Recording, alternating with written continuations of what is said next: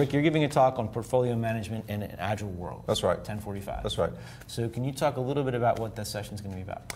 Yeah, so it's interesting when we do portfolio management in most organizations, it tends to come out of the waterfall world, right. Very project-oriented, year-long planning, things like that. And so from an agile perspective, we're doing things more iterative and more responsive. So how do you change portfolio management to better work in that world? Okay. So there's just some fundamental things that we'll talk about. We'll talk about kind of lean flow, the types of things we pay attention to. How do we think about road mapping? How do we think about capacity management? Because we've all seen, a world where people have spreadsheets full of people's names and when they're going to work and when they're not going to work. Resources. Yeah, they're resources, right? Cogs in a machine. Exactly. But when we move to more of an agile team-based plan, how do we deal with capacity and how do you manage that demand over that capacity? Okay. And so we'll talk about some techniques in that space as well. So is this focused more at like senior leadership level or PMO level or? I think all of that would benefit. Okay. It's not an advanced thing. It's pretty much just taking a look at portfolio management, the definition of it as most of us know in the past, and then how do we change portfolio management for an agile organization. Okay. Are there, for the folks that aren't able to attend, are there like a tip or two you could offer? Yeah. So one of the things, it's predicated by the fact that we're going to create teams that stay together. Okay. Making sure we have clarity in the backlog for our teams and then them being able to demonstrate working tested software. Okay. And so once we've done that, for me, there's a governance model that flows across the organization. Okay. And that governance model really ties into our portfolio management function. And governance is about how do we make sure that the organization is behaving in a way and making good decisions so that we can create that clarity for the backlog for our teams. And that's all tied back to the company strategy and everything That's else? Right, that's right. Yeah, typically you would see a strategy tier that this is where we're headed as a company. We want to make sure that the portfolio tier, we're considering those things that can actually move the needle on our initiatives as a company. Okay. And we want to vet that. We want to make sure that we have a business case, a lightweight business case, not some deep thing that we're going to spend months on, but something we're going to spend maybe a few days. Phase before we start the app. That's right, that's right. So do you think there's a way to tie work that the teams would be taking on down at that level, like the sprint level, let's say, back to, through the governance model, back to strategy? Is there a way to draw like a line? Absolutely. I think it's important so a lot of organizations we walk into, you'll see teams that they have a backlog, they're working every single day, but they really don't understand how that's affecting their goals as a company.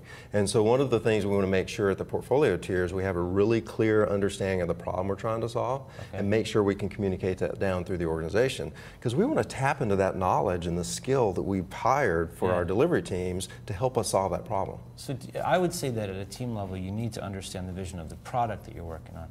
Do you think it's the same for the whole company? I think like so. The mission? Yeah, yeah. It creates alignment. It's that guiding light that helps us all understand what we're doing every single day to advance the needs of our company. Cool. I have a friend who I was interviewing her about a week ago, and she spent months working on the new company mission statement. Yeah. And the whole company was involved in creating it, and she's been quizzing everyone to make sure they actually understand it. They know it. So yeah, that's pretty cool. Yeah. All right, now let's get into the hard stuff. I don't know about that. So Paul is giving a talk on Tuesday at 3:45, avoiding the pitfalls of capitalizing software in an agile world. So I think this is awesome that you're doing this, and I'm excited about the fact that you're doing it, because this, to me, is one of the stumbling blocks that a lot of people bang into that you may or may not feel as a stumbling block. But accounting just screws everything up. Or Agile screws, maybe Agile screws everything up because if you're doing the big long thing, now you got to change it all. Right. So the talk's about folks that are moving from a waterfall environment, and we've been doing accounting for over 30 years. Right. So there's a certain way, actually, back when in 1998, when the original accounting guidance got set up, it was based on waterfall. They went out into industry and said, we're going to line up our accounting model to how people are doing it in the industry and just doing software development. Okay. So they built the two to kind of line up because that's who they reached out in the industry, the experts. Right.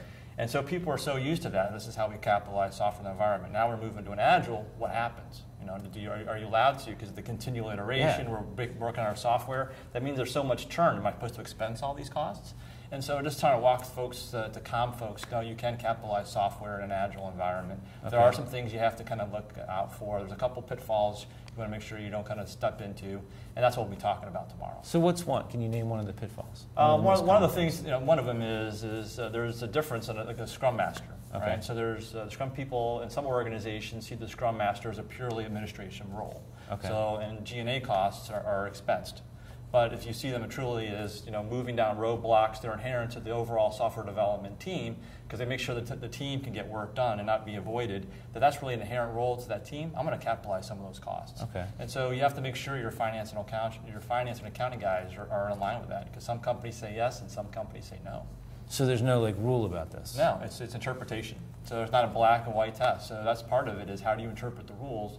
But those are kind of things is you don't want to make an assumption on one without going down there and think it's going to happen or not. Okay. And if you have a whole bunch of Scrum Masters and it's a material cost, you want to get your external auditors to sign off on that. So how deep do you have to be knowledgeable about accounting practices to be able to get this? I'm accounting challenged. Right.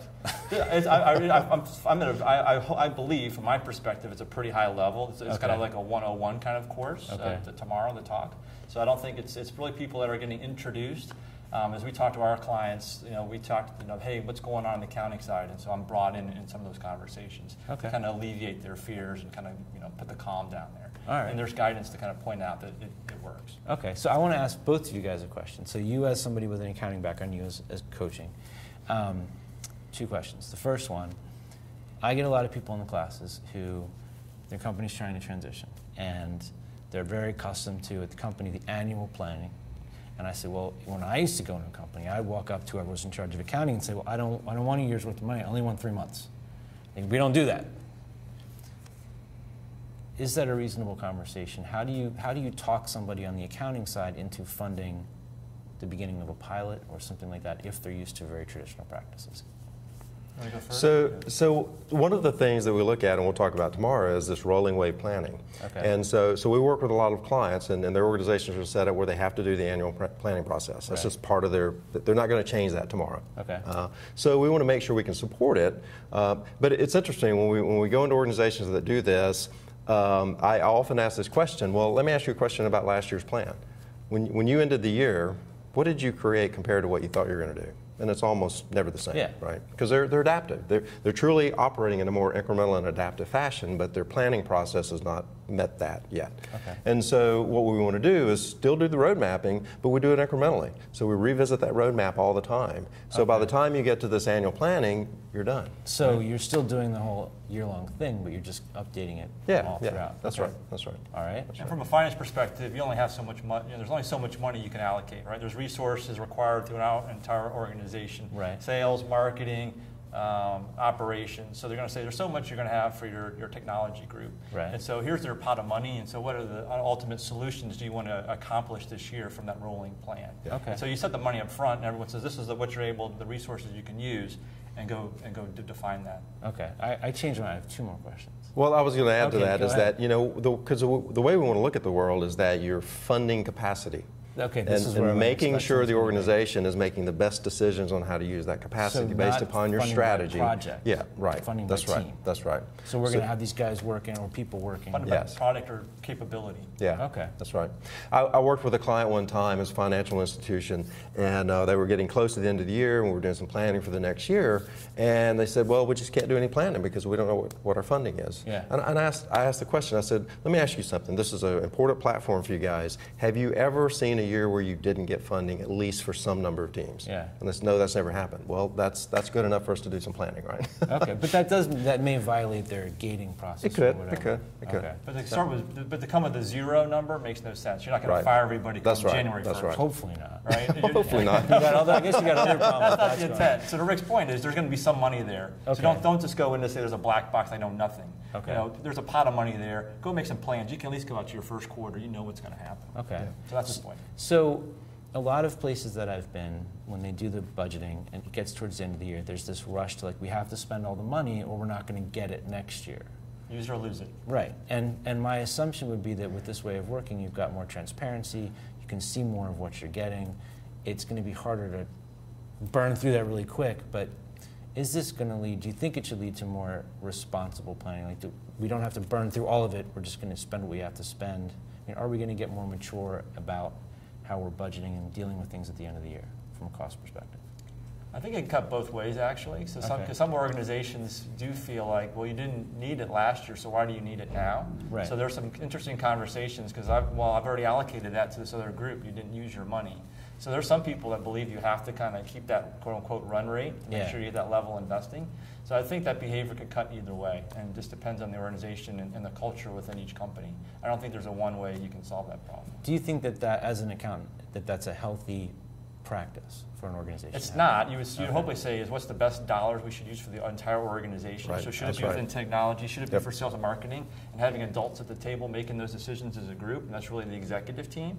But we all kind of know as people says, this is what I got and I don't want to lose it. Yeah, I need my pot. And so give my pot. And so Yeah. nobody wants to say, well, take mine away, because I may never get it back. But that would be the responsible thing. We don't need this. We're doing fine. You can take it somewhere else. But as long as there's understanding that if something comes up, can I have that money back, or can we make it somewhere else be able?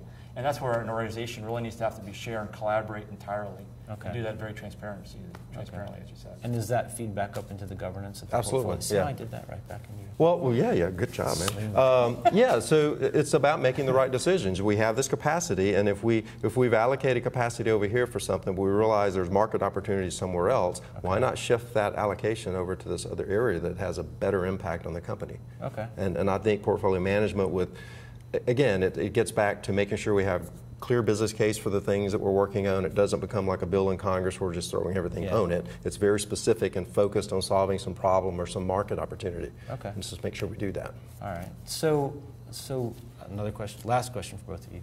For somebody who's working in accounting, whose company is trying to implement Agile, if they're trying to get their head around how this is going to work and how it's going to impact them, like what advice would you guys offer to somebody who's watching that's trying to figure that out? I would say be open. We've worked in organizations where we couldn't necessarily change some of those processes immediately because there's an element of trust. We have to show that this new iterative approach works. Right. And as we start to get that trust, people start to get more comfortable with changing some of those upstream processes. Okay. And sometimes you just have to have an impedance mismatch between those two until you get that level of trust. Okay. I think in accounting, it's there are certain rules, and some of the rules are black and white, but there's some gray areas, and so you have to be adaptable and kind of move things around a bit. That sounds a little shady. Well, I mean, just like an interpretation of the Scrum Master, right? Okay. Just like the Scrum Master. I Yeah. mean, some people took interpretation this way. It's an administrative role. And others say, no, they're inherently involved in the software development process. Okay. And so two organizations may view it totally differently. Okay. And the value that they get from it. Cool. All right. Well, thank you guys very much. Sure. Appreciate Okay. this. Thanks for So, having us. make sure to I'm going to unfold my paper so I can remind you what time these sessions are. I shouldn't have folded it up. So Rick is speaking tomorrow, Tuesday morning, 10:45. That's portfolio management in an agile world. Paul is tomorrow at 3:45, avoiding the pitfalls of capitalizing software in an agile world. Yeah. Thanks. Yeah. Cool. Okay. Thanks, guys. All right. Enjoy the Thank rest you. of the Thank week. you. All right. Thanks for watching.